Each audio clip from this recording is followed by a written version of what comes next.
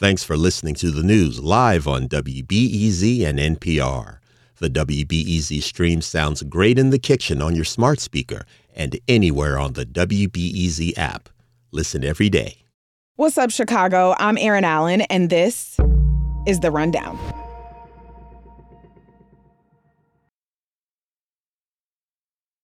Whether you celebrate any holidays this time of year or not, it's hard to escape the holiday season.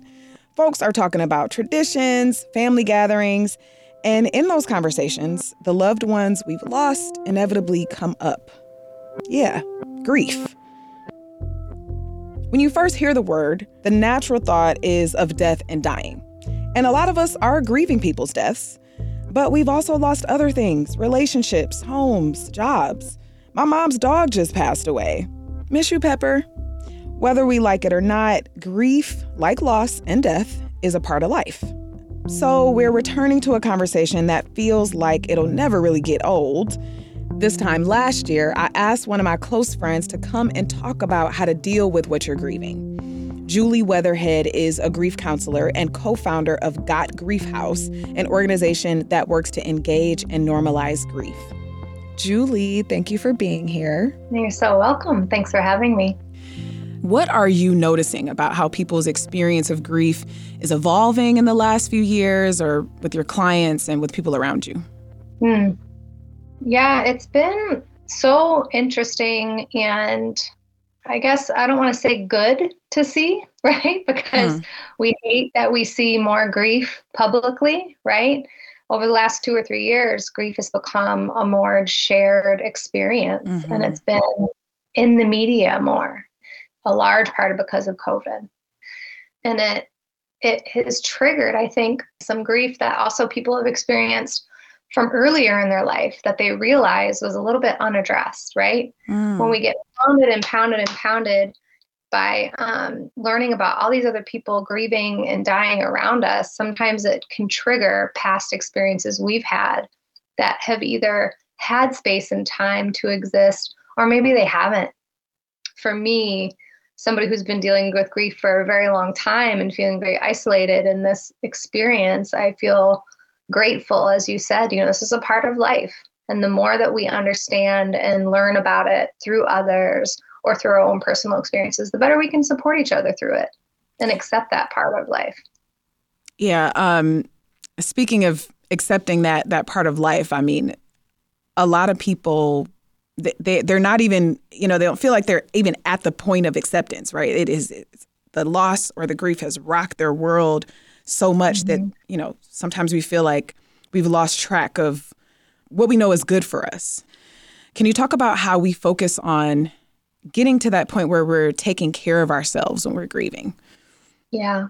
There's a saying that grief is love with nowhere to go, right? Which to me, I don't love that saying in the sense that, there is still love there and it is still flowing.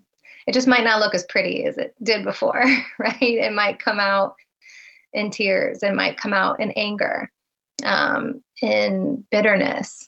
But the hope is that through time, we can understand that we're allowed to have those certain feelings and we're allowed to make space. We need to make space for those feelings, to process them, to hold them.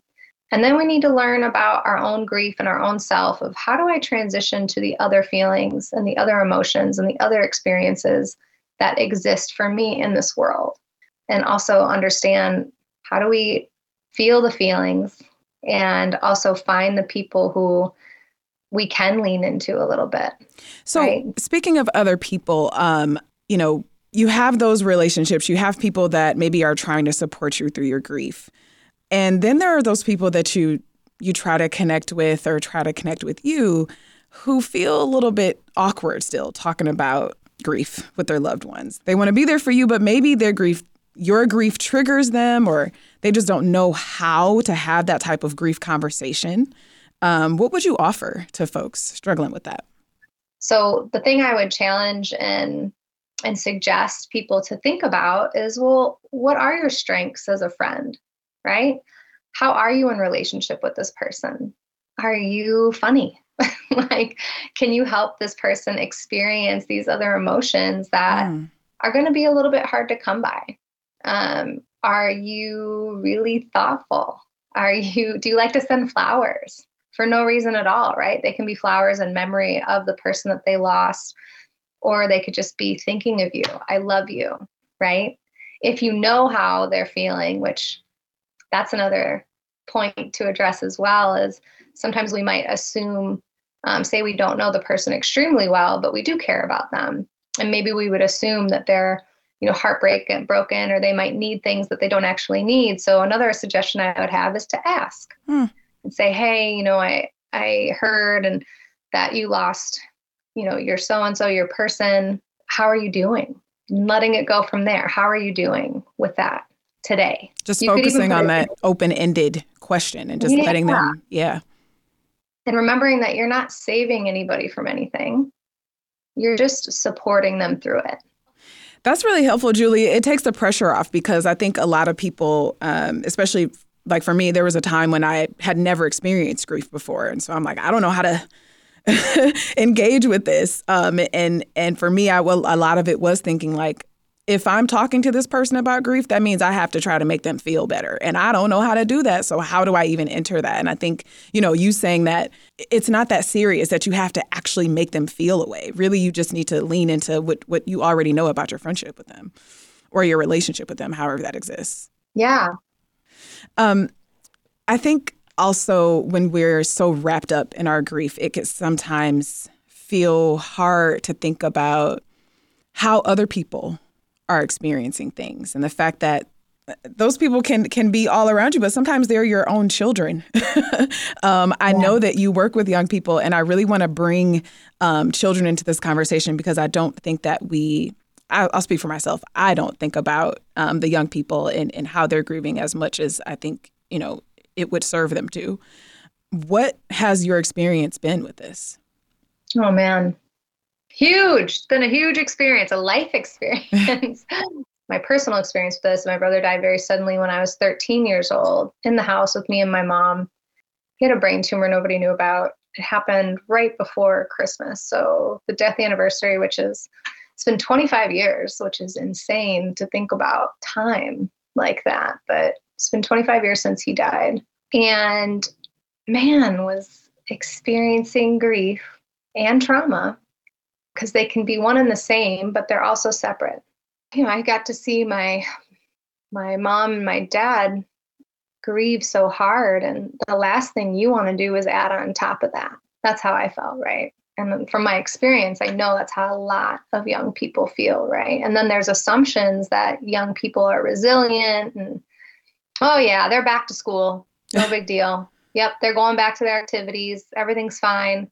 Children deserve space to grieve. And it's so difficult because, again, when we open up those channels of emotion that can come with grief that are so overwhelming, it's hard to know how to be with it. Oftentimes when we lose something or someone, there's kind of two ways that I hear people talk about it. It's either sad language, and then there's this more positive kind of celebration of life approach. Or recently I was talking to a homie, and he said he went to a divorce party, right? So this is like the loss of a relationship, and this person is celebrating, this loss. I think we often think of grief as being so sad, but is that really true? Does it have to be sad? So yeah, I love that you bring that up, right? There's the celebration of life. My mom's mantra right after my brother died was, we were so lucky to have him as long as we did, right? Wow. She just kept saying that over and over again. And that can be something that can be helpful to get us through. And then, there is the extreme sorrow, and there's the both and. We can have the both and. We can have the celebratory, the joyful, strong moments. And sometimes that's the danger too, is when we see somebody being quote unquote strong. Oh, you're so strong. You're so strong, right? Sometimes we'll forget to, as they say, check in on your strong friends to understand that there may be some things that they're feeling a certain type of way about, So I think leaving room for the both and also understanding, everybody grieves differently. Yeah. Some people, again, it's not about talking. It's about creating. It's about releasing the energy that you have, period, from all of these emotions that have swelled up in your chest, in your body. Julie Weatherhead is a grief counselor and co-founder of Got Grief House. Julie, thank you as always for sharing your heart and sharing your energy. Thanks for the opportunity. It really brings joy to my heart. So thank you so much to everybody listening, and go tell somebody you love them today just for the heck of it. I love you, Julie.